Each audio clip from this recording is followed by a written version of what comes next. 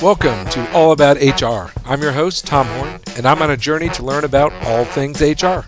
I'm documenting my conversations with thought leaders, HR professionals, and real employees about everything from recruiting, workplace of the future, benefits, you name it. We're all about HR. Let's go. We are back, Season 4, Episode 2 of All About HR.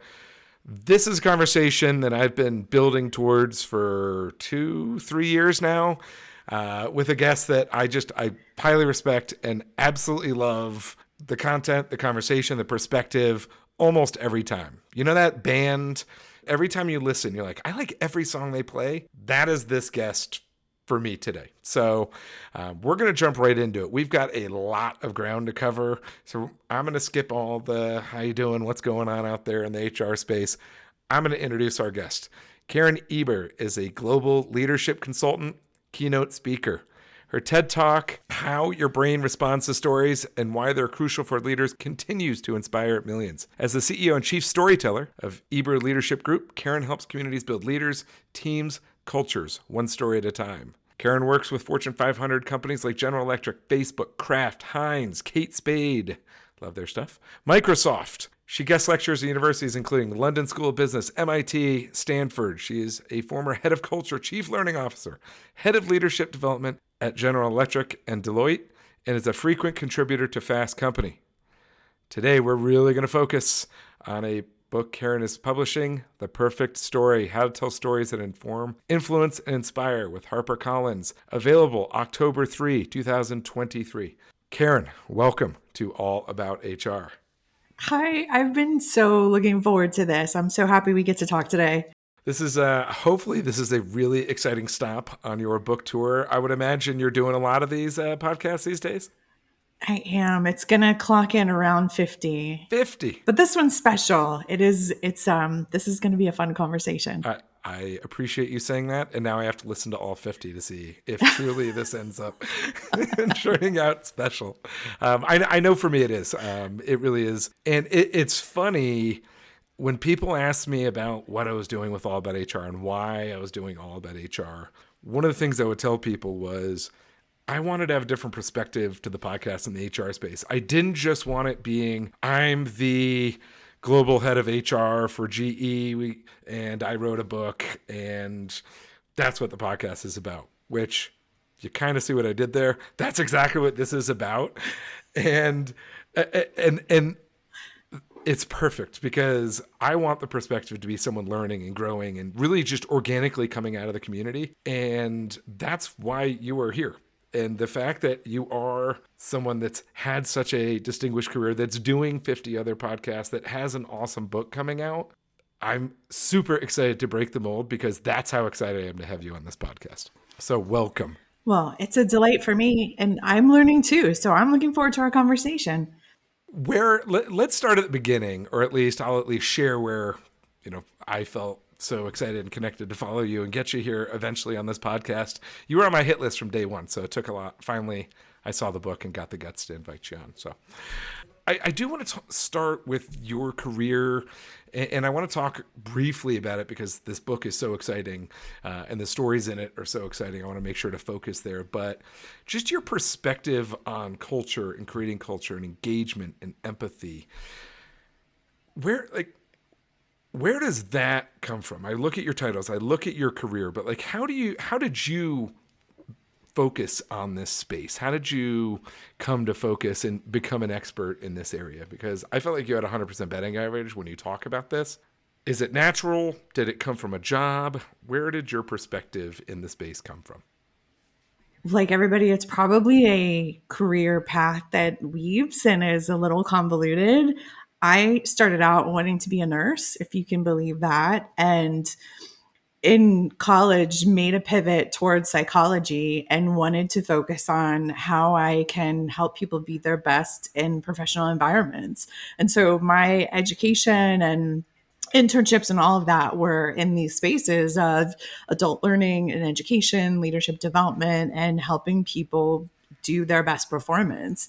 And I started out in roles where I was a consultant within an organization that worked across the organization to do that. And then that evolved into Deloitte and other things. And so I have actually been a person that I'm working in where I got my degree and I'm applying it. Amazing. And it's just deepened along the way. And so, I started out my very first job, I was developing training for different groups, and that broadened because not everything is a training solution to how do you develop people. Back when like knowledge management was a filing cabinet, so Right. it was a very different time.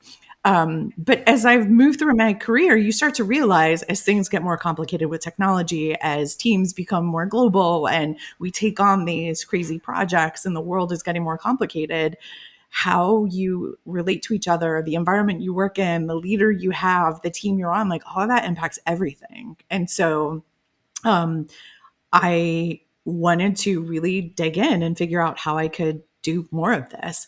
And when you put your lens on something and you really focus the aperture, you start to see what works and doesn't work. And you start to see patterns of common mistakes.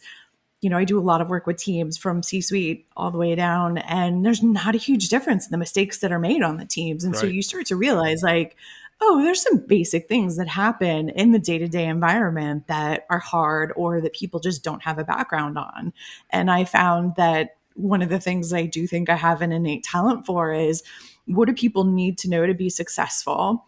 How can you help them recognize why it's hard and why it's okay that they're not being successful today? How do you help remove the shame and the Right. blame and then give them the tools to get there? And so it's just been keep, going down the path and deepening that along the way. I love that. It's an innate curiosity to keep asking questions as you go down that path, it sounds like. My mom would tell you that I was the child that asked why all the time. And so it's truly one of those, like most people, you look back and you can see the steps that led you here. But if I stood back at that person who is 21, 22, I would have never predicted this is where I would be. So Well, welcome to where you are. So, I'm still trying to accept it, like all of us. like all of us, that's that's the disclaimer at the end. I think this is a nice bridge into the storytelling is, there is a lot of data out there, especially in the HR, in the leadership, and the organizational development space. There's a lot of data there. There's a lot of commonalities. When someone asks me what the trends are of HR and for work, I kind of look at like, well, what are we coming out of? We have all this extra we have so many employees that we don't have to care about culture, and then it starts to fade, and then there's this big turnover, and everything seems to be this pretty continuous wheel. And there's lots of data and there's lots of evidence, but like, how do you get that nuance? How do we get the global workforce? How do we get different organizations to really not just understand the data and understand what's going on, but form a story and understand their story so that they can leverage this and stop this wheel of engaged, not engaged, hire a bunch, fire a bunch, that I feel like it's just a continuous trend wheel. So I love that that's what you identified. How did that take you? How did understanding these trends and following this specific path you've been on since college, how has that turned into where you're at now with the book, storytelling, the focus? Yeah, let me give a little bit of a long answer, so bear with me, because it really is looking at how work has changed. My father worked in a banking industry, Fortune 500, where people went to work at 9 and they went home at 5, and you didn't do work on the weekends. And if he went on a business trip, he was given a cash stipend in advance. And it was like this completely different way Yeah. of work. Even at the time I got into work, which is over 20 years ago, it was different, and it just exploded with the internet. And so in his era, and for many elder Gen X and boomers, this, like, why are we talking about engagement? Why are we doing all of these things? Seems a little silly because they just grew up in a different era where there wasn't a need to focus on that stuff because there was time for separation and thinking and resilience and all of that. And I feel like if you're Gen X or younger, you've been on basically your whole career, and that's only increased as we've put Right. mobile phones in our pockets and stuff. And that is where I think the need for all of this came to be, because you had this explosive growth with the internet where you suddenly have many people that are being promoted based on their technical ability, but not having any leadership development. And it introduced this new era where we're putting people in positions and not equipping them with expectations or tools.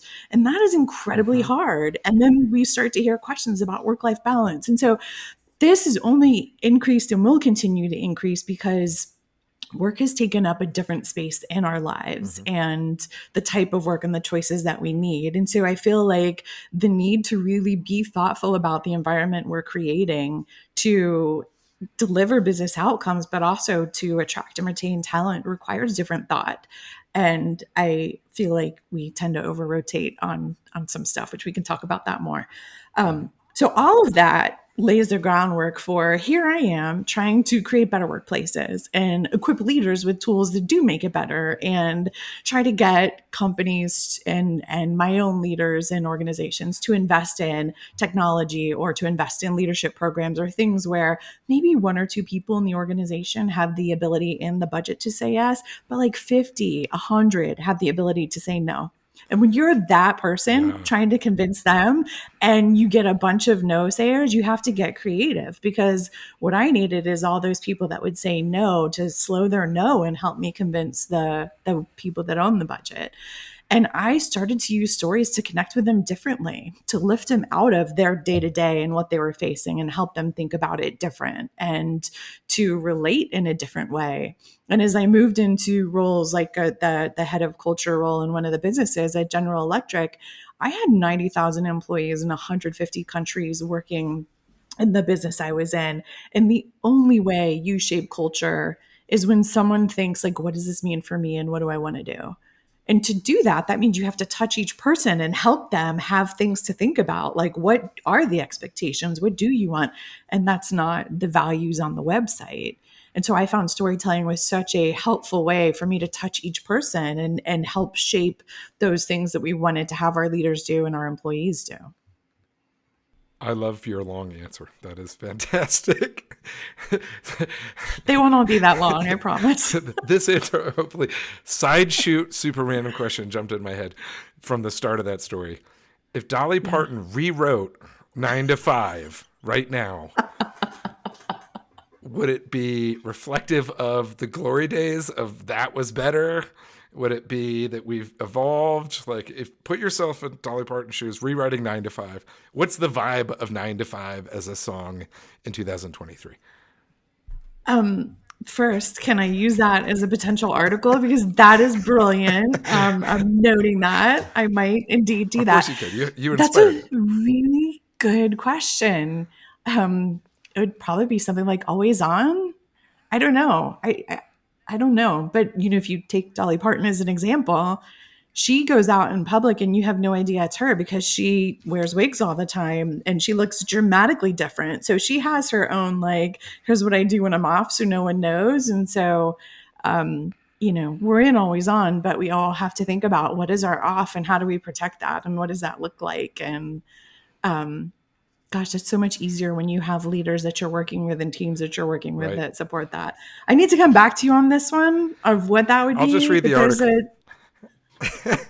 I love it. It's such a good question. And also just to know, I'm in business development. Slow the no, trying to get to the two people that can say yes and get the other 100 to 50. Like, that is such a great perspective of just directly my day-to-day work. And that's what I'm trying to do. And I keep having these great transitions. I'm supposed to start the show with what are you listening to now, but I keep getting these great transitions from stories. So I'm gonna ask you that at some point. We're going off the rails here a little bit. I just want to thank you for that, because that's the world I live in, and I think that's a great perspective. I have a meeting with my team later today, and slow their no is definitely going to be a highlight of that. And just one thing on that, a lot of times when people think about storytelling, they try to think of it has to be a personal story or it's got to be a story about the topic at hand or whatever. So often my ability to slow a no comes from a story that has nothing to do with the topic at hand, especially when it's something that people are really defensive about. So I worked with a leadership team that was facing really significant quality issues, like in the Mm-hmm. millions. And every time, every quarter, every month, they'd sit down to review financials and they would see the number. And instead of what's happening here, why is this happening? It would be a conversation about let's put more operations in place and more rules and more procedures. And that's not what was needed. And so I joined one of their meetings and I talked about NASA and the Apollo, the Challenger, and Columbia missions, where tragically astronauts died. And in those after action reviews that NASA had, they found out that people knew there were mistakes, that they were not escalating, or if they were, people weren't doing anything about it. They thought someone else would handle it. And it came out to be like this whole terrible miscommunication and people not feeling safe enough to communicate the way they needed. And what NASA did is they put this whole safety culture in place where anyone can stop a launch at any point, even if it's SpaceX or some other organization. They've really tried very hard to change their culture and create this place where it's okay. And so I'm working with this team and I tell them this story, which has absolutely nothing to do with their quality issues. But what happened is that they became less defensive because it was almost this recognition of, oh, I get it. Others have this problem too. And it's okay. It's okay for us to admit we have this problem. We don't have to feel shame or blame each other. We can really start to talk about what's needed. So part of that slow their no is sometimes telling a story that has nothing to do with the example at hand, but reinforces the points you want to make. Now, I know there you talk about that in the book too, about the parallel story can have a big, how it can have a big impact. Which chapter is that? Let's stay on this a little bit, go a little bit deeper, because I think that is probably one of the number one mistakes I see in businesses and companies that I've worked with and for, is everything's literal, everything's pointed straight forward, everything's operations, everything's structured. How can you or listeners, and how can people leverage, how can we do what you just described? What are some of the ways to learn to do that and integrate that into our business workings? Let me tell you how not to do it first, because I think that's probably more Sold. important. So before I opened my company, I was in a head of leadership development role at Deloitte, where I was putting together leadership development for the owners, the principals and partners and directors. And one of the topics was negotiations, because that's a huge part of consulting and advising, and it can feel intimidating and really hard. And we had a wonderful set of course work, and it was 2 days. Over the night, there was a dinner, and I brought in a hostage negotiator from the New York Police Department, because the principles they were learning in the class were very similar to some of the same things that he did on the job. And I thought, well, this will be fun. You know, I wanted to have the cool factor. Who doesn't want to have dinner with this New York NYPD, hostage negotiator? Super cool. And it completely flopped because he's telling these stories. He was involved with a situation that informed the movie Dog Day Afternoon. So pretty heavy stuff. And he's telling these stories, and every single person there, like their eyes got wide, and you could see they were thinking like, oh my gosh, this is nothing like I am doing. I'm just trying to sell services for, this technology project. Holy cow. And instead of hearing him share some of the same things he's doing to build rapport and to de-escalate and to sense his timing, and what are some of the different techniques he uses to move forward in the negotiation or understand what the person wants, they just heard it as completely different. And I didn't realize, because this was my fault, I didn't realize until we were too far down this evening that it wasn't landing the way I wanted. What he did was fine. What they needed was almost like translation of how did that apply to them? How is that meaningful? Exactly. How can they still take what he's saying and just appreciate a different perspective and different stories? And so what not to do when you're telling this parallel story, meaning a story that's a completely different context and meaning, but reinforces the takeaway, is you have to meet the audience where they're at. You've got to help understand what their current understanding is and what might be challenges in how they're understanding things so that you can connect them to it. Because as we listen or we read, we make assumptions. And if you're not helping connect that person to where they are and where you want to get them to, they're going to make assumptions that go off in the wrong direction. So you can take so many different things that have nothing to do with your situation and tell a story about it, but it's the way you connect it to the person, how you make sure they understand and translate it throughout that's going to make the difference on it. So how can you do that? What are I was even like pausing to answer, but like, no, really, like what are some of the actual techniques you can do as you're doing it? Like you have that awareness. What are some of the bridges? Yeah. Yeah. In that particular example, just to do one with context, Perfect. what probably should have happened is I should have paused him as he was setting the scene for something. I should have paused and asked the group, like, do you have a situation related to this? What does this make you think of? Or offer statements, but pull them into it. Because what happened is they were watching something and they just kept thinking, this isn't me. This doesn't relate to me. Holy cow, this guy is doing this with lives on the line. I could have been that bridge asking the questions to make sure they were tracking and kind of pausing along the way and having more discussion. I think that would have made a difference. What he could have done differently had we known this is the way it was going to go. Right. Is I would have sat with him to map out the audience and say, hey, look, let's talk about what we want them to come away thinking differently or doing differently.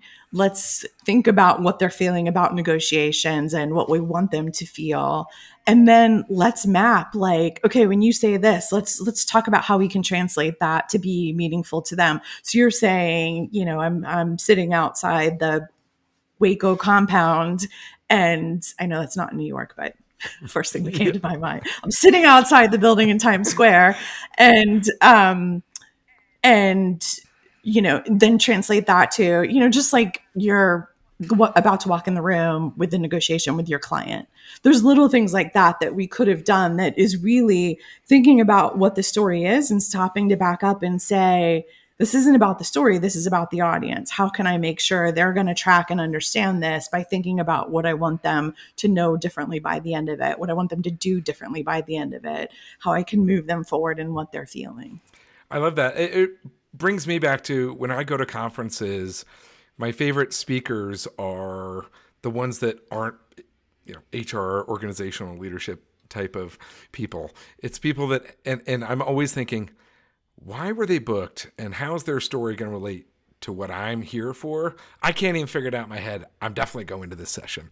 And I'd say 90% of the time I leave going, yeah, good. Like, cool. Because I don't expect it. It's something I know it's there. I just can't figure out how it happens. And that's what gets me excited for their stories and their presentations, you know, like. And what's really cool about that is you're going to have more ahas in your head as you listen to them. If there's enough connection, you're going to be having your own realizations of like, oh yeah, that's like this. And oh, I could do that. And that's really interesting because it's a different context. Like there's more inner dialogue going for you, which can create more meaning.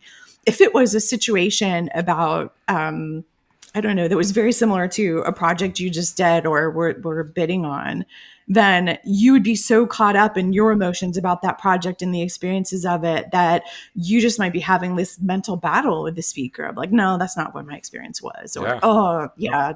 And so sometimes that difference in story and setting can create a more profound impact. I love that. I just want to highlight too, Sarah Thomas, she was the first female referee in the NFL.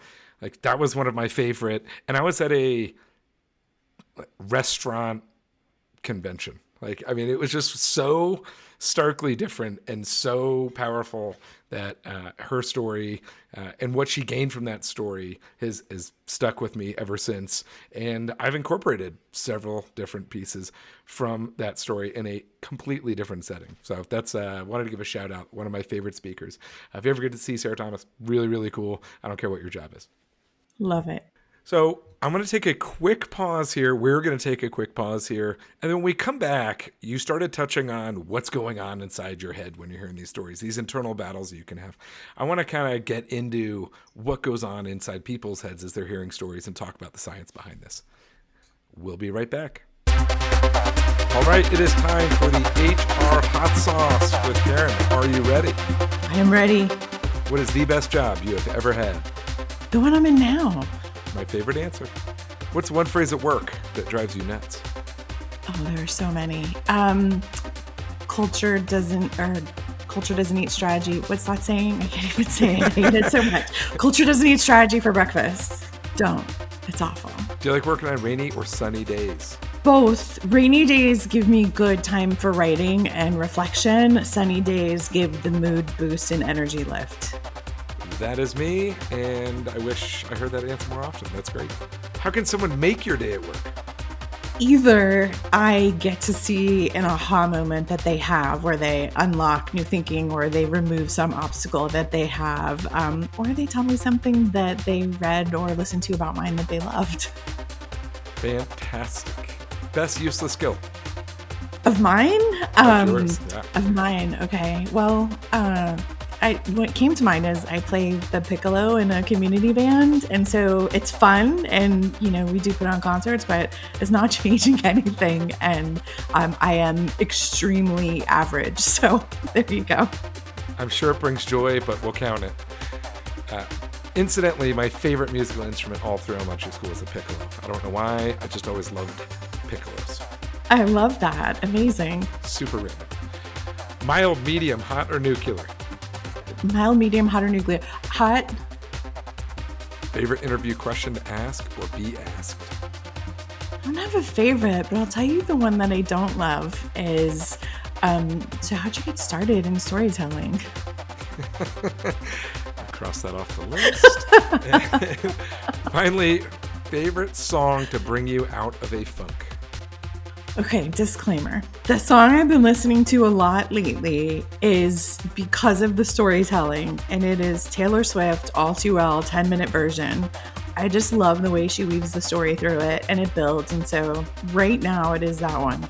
That is a great song to be talking about. I love it. All right, we're done with the HR Hot Sauce. Let's get back to the show.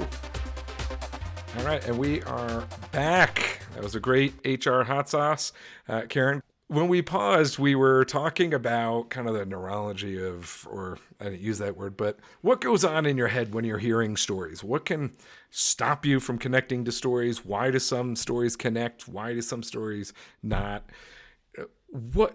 Take us through that piece of storytelling, the receiving storytelling, and how to, when you're telling the stories, connect to those receiving people, the people listening, and understand what's going on in their heads. There's a few different things that are happening in the brain. But let me start with the first one, which is we are not hardwired for stories. I hate when people say we're hardwired for stories. That's like saying you're hardwired to run a marathon. Like, right. Yeah, you've got physical components, but you're not going to walk out and do it without any practice or preparation. So you're not hardwired.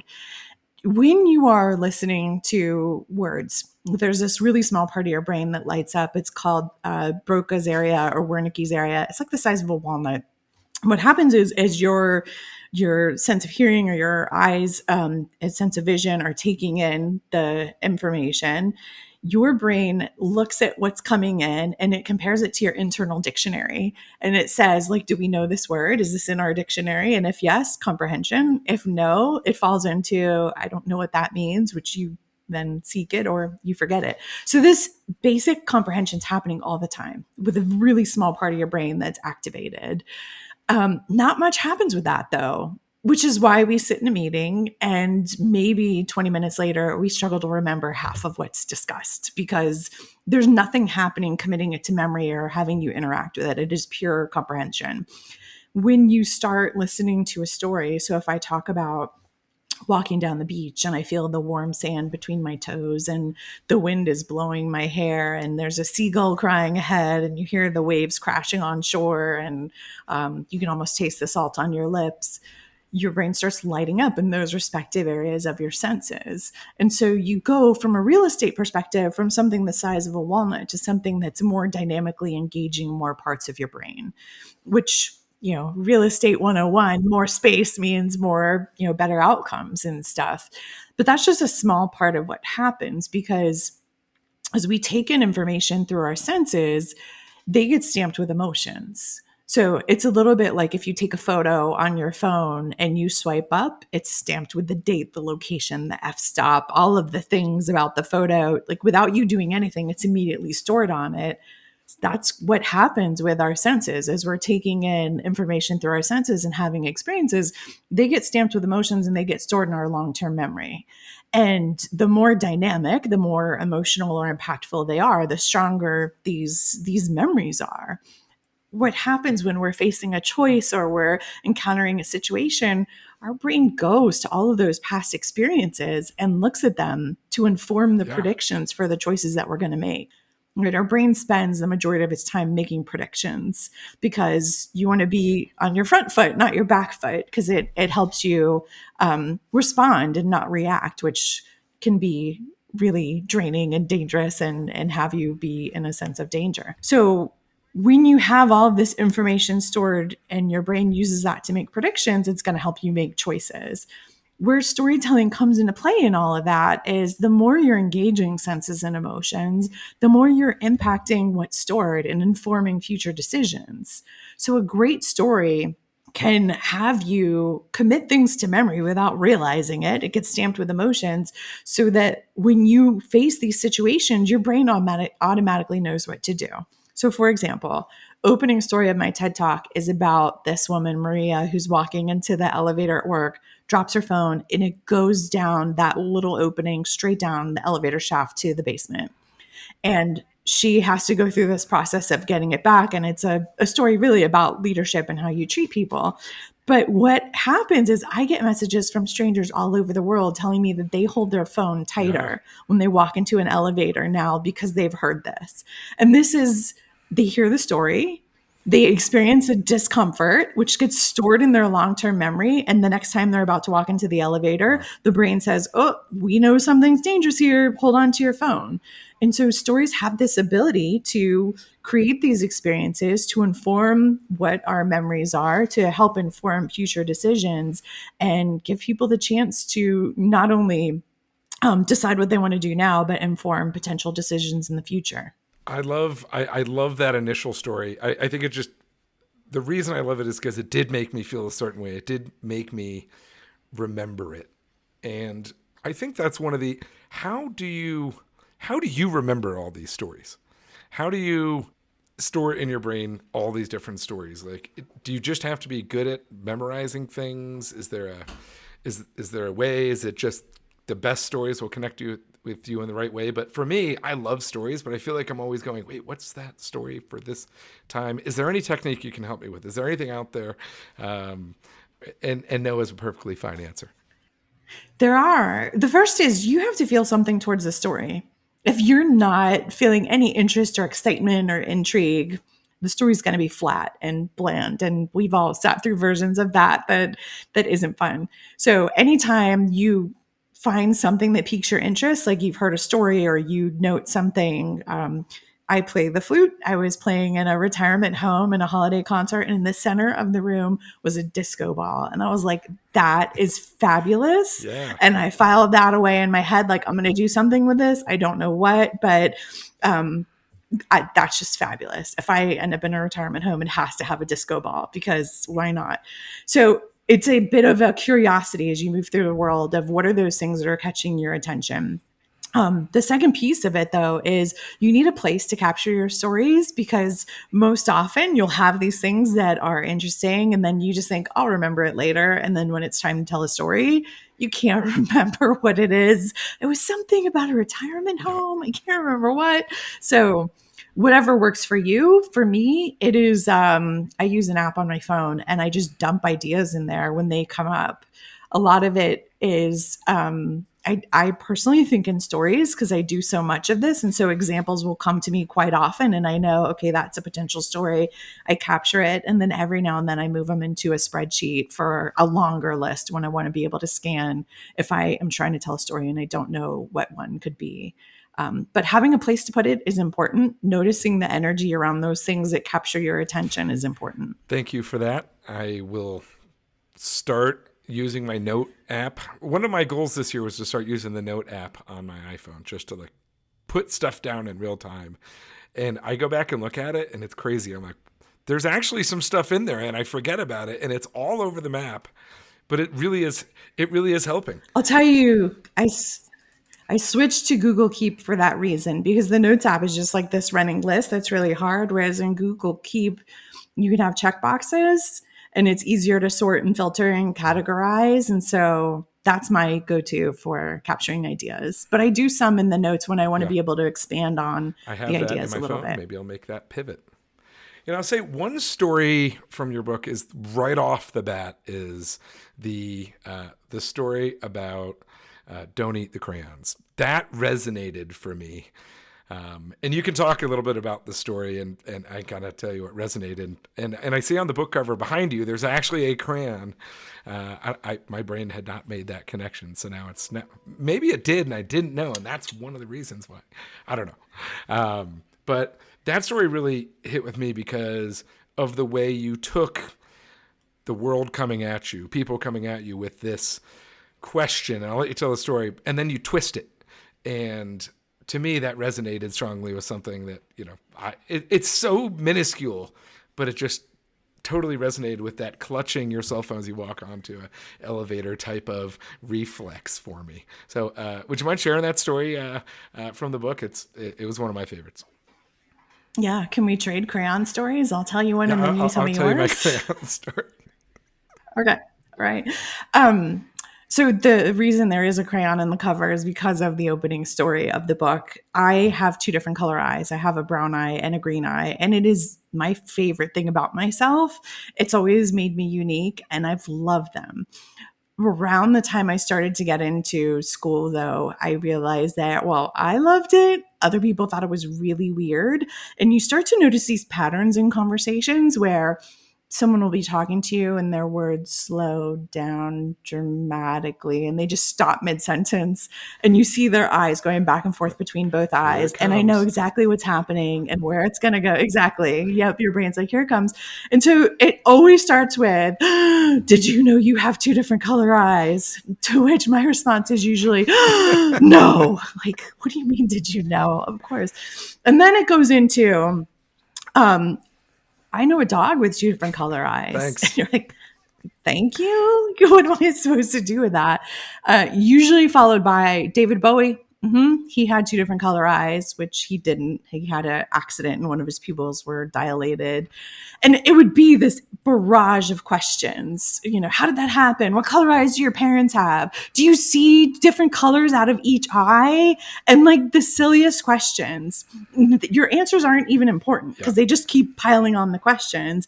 And it eventually ends with, how did that happen? And this thing that I loved about myself suddenly became this burden where they would be calling other people over. Hey, come over here. You've got to see her eyes. And there'd be, 10 people looking at you like you're this weird sideshow in a circus. And it just felt like a burden. And I got tired of it. And I one day told the story of how when I was a young child, I was born with brown eyes, like most kids. I had the same color eyes, and I was in my room coloring one night, and I had that big box of crayons that you have. For me, it was a cigar box, but we all have it. We have your perfect crayons and your peeled crayons and your broken crayons, and I was coloring, and I was hungry, and dinner wasn't going to be for a few hours, so I picked up a green crayon and I sniffed it, and it smelled kind of interesting, and I took a nibble, and it tasted pretty good, so I ate it. And then I ate all the green crayons in the box. And I woke up the next day and my eye was green. And I would tell that story and then I would wait and The I would be pause. quiet. And inevitably what happens, yes, the pause. People would look at me sideways like, is she for real? Like, I can't tell if she's being serious or not. But what happened in that moment is an energy shift because it was no longer this weird thing of why I was different and people being called over. It became this energy shift. And so I would admit that I did not eat the crayon, that my eyes were naturally two different colors, but it changed our interaction. And they would start laughing and I would start laughing and they would realize all the crazy questions they asked and would apologize, but we had a different exchange. And that exchange led to meaningful connections, even to the point where some 20 odd years later, people tell me they think of me when they see crayons. And so I wanted to share that as the opening story to show this isn't just about telling a story about, to give a presentation at work. It's about human connection and energy and how stories have a way to reinforce that or even shift that in awkward moments. That's a great story. It allowed you to change the entire story of the conversation, the perspective, kind of take that power back for yourself. Yeah, I did laugh because my friend does have one of the dogs with whatever. So when you said like, I was like, I immediately thought of that, and I was like, oh my I god, know a dog with that. like, and like, just what you want, right? Like, thank you. Yes, I'm just like a dog. Thank you.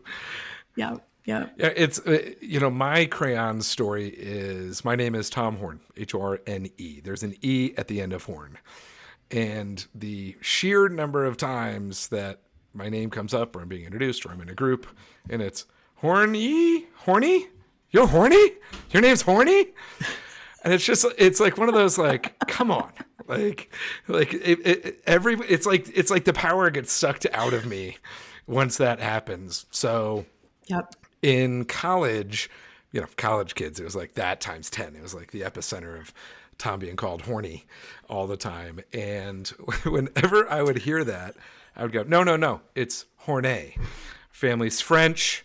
We immigrated to America, and there didn't used to be an E, and we put an E on it to really kind of like help show who we're talking to. Were they educated? Did they know it was silent? Were they going to make a joke if the joke was there or let it pass? So we really did that so we could really understand who we were talking to and just be able to direct ourselves better in this new world. And we'd stop and people just stare at me, look at me. And they were like, oh, crap. I'm like, what? Did he just... I'm like, no, I'm just kidding. It's Horn. I have no clue why there's an E, but you say the without an E, Horn without an E. Come on. And then everyone laughs, and then it just, poof, goes away. So for me, maybe I used a little bit more kind of condescendingly, but like that was never the goal. The goal was to take the power back for me and to rephrase and just change that whole perspective so I didn't have to deal with horny from those same people for the next 20 times I'd interact with them, to like make sure it never stuck to me. So that was kind of my like take the power Completely. back, was like just change the perspective. It makes such a difference in the energy shift. And it's not just it gets it off you. The people then realize like, oh yeah, that was kind of silly. Yeah. Which is huge. Yeah, and it was kind of silly, and I was never offended, but I just didn't want to have to like have that always be a thing. But you said it sucked all the energy out of you. Like that's exactly what it was for me. This thing that was joyful to me, like left me feeling depleted. And why should you feel bad about anything about yourself? And I know that we're privileged and this happens to people all the time. Wherever you can reclaim that, you should. Because I felt a little bit guilty about over claiming sometimes, but thank you for that. Two things I want to touch on before we land this wonderful story conversation that we're having. The word pause came up several times. I'm in business development. I use it very strategically. I love the idea of the pause. Can we just talk about your perspective, how you use a pause? Yeah, I talk about pause as a character in my story in communications. Our tendency in person or virtually is fill every moment of air, especially because if I stop talking, someone else is going to jump in. But that's not what happens. Because if you're not incorporating any pause, then whomever you're speaking with, their brain can't catch up. No matter what you're saying, no matter what I'm saying to you, your brain has its own internal dialogue. And so if I'm trying to introduce an idea to you or make you feel something or help you connect with something, you need that pause for it to land and for your brain to think about and accept like, okay, I agree with this, or I don't agree with this, or that lands on me in a way that I feel it. And pause is so important for that. It's the brain friendly thing that allows all of us to internalize. Our tendency is cram every single moment of time with words and gestures and animation. And that just leaves us feeling fatigued, especially in this hybrid world when we're on different screens. You don't have the same nonverbal cues you have when you're in the room. And so pause is more important than ever. You need to use it and not be afraid that someone's going to jump in and interrupt it. And the way you do that, I use pause frequently, but I use it when I'm trying to land a point. And I will often accelerate as I'm leading up to the point, and you hear a change in my voice and my inflection, and then I pause. And then when I come back, I'm usually a little different pace, a little different pitch. And so that too is getting the listener's brain to say, oh, there's something different here. Experiment with incorporating it and experiment with your cadence around it, and people won't jump in, but it will allow for them to understand. What I'll also say though is another rant of mine is I cannot stand when speakers say, let me say that again, or let me repeat that to you. We don't need you to say it again. What we need you to do is be quiet so we can say it in our own brains. If you have done it right, and you've led up to it in a way where you can tell from the timbre of the voice and the cadence that this is a big deal, you don't need to repeat it. Listening is active, but 100% of understanding is retroactive, be it by milliseconds, seconds, right, weeks. You have that story that hits you in the shower 2 weeks and you're like, I got it. But understanding is totally retroactive. And that pause allows you to catch up, allows you to understand, allows things to sink in. I love that. When there's no pause, it's a little bit like the cartoons with the Roadrunner and Wile E. Coyote, where the steamroller would roll over the coyote and he would be flattened to the size of a paper. And that's what happens when there's no pause. Like the words just run you over and there's no way for them to make an imprint. It always goes back to an analogy I learned early on. It's about Eric Clapton, and they called him Slow Hand because it's not about the notes he played. He could play any note invented on a guitar, but the notes he didn't play were the most important part of the song. And because it helped you understand and take in and feel the space around you. And I think that's a lot of the same thing. Yeah. Karen, Nice. I could listen to you and tell stories. I look at my notes. I'm like, cool, I touched like 3% of what I wanted to talk about, but I got out 120% of what I wanted to get out of this conversation. So this has been fantastic. I really appreciate your time. I cannot wait. You can find the book on Amazon. You can pre-order it. I pre-ordered mine. I did it before I knew I was pre-ordering this before there was even a podcast. So I'd encourage everyone to go out and check it out. But Karen, as we're finishing our story, what do you want people to take away from this conversation? I think to the extent to which you can have curiosity, work is better. To have curiosity, you have to be rested and not feel fully Right. stressed and have the space for it. But curiosity can lead to connections. It can lead to new ideas and understanding. It can lead to stories. I can always tell when work is out of balance for me because I feel like I don't have any time for curiosity and I know I need to make shifts.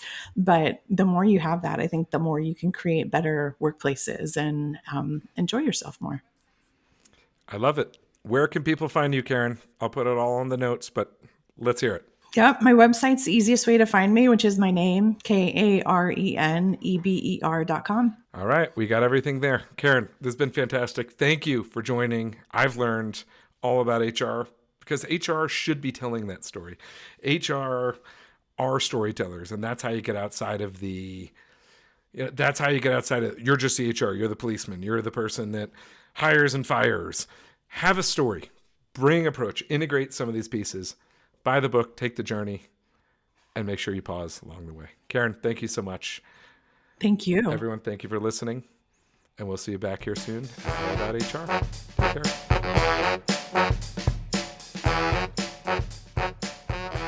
Understand, engage, inspire, and retain your people like never before. People Element's employee experience and engagement solution delivers powerful intelligence, giving you the confidence to act. To learn how you can gain a better understanding of your employees, please visit us at peopleelement.com.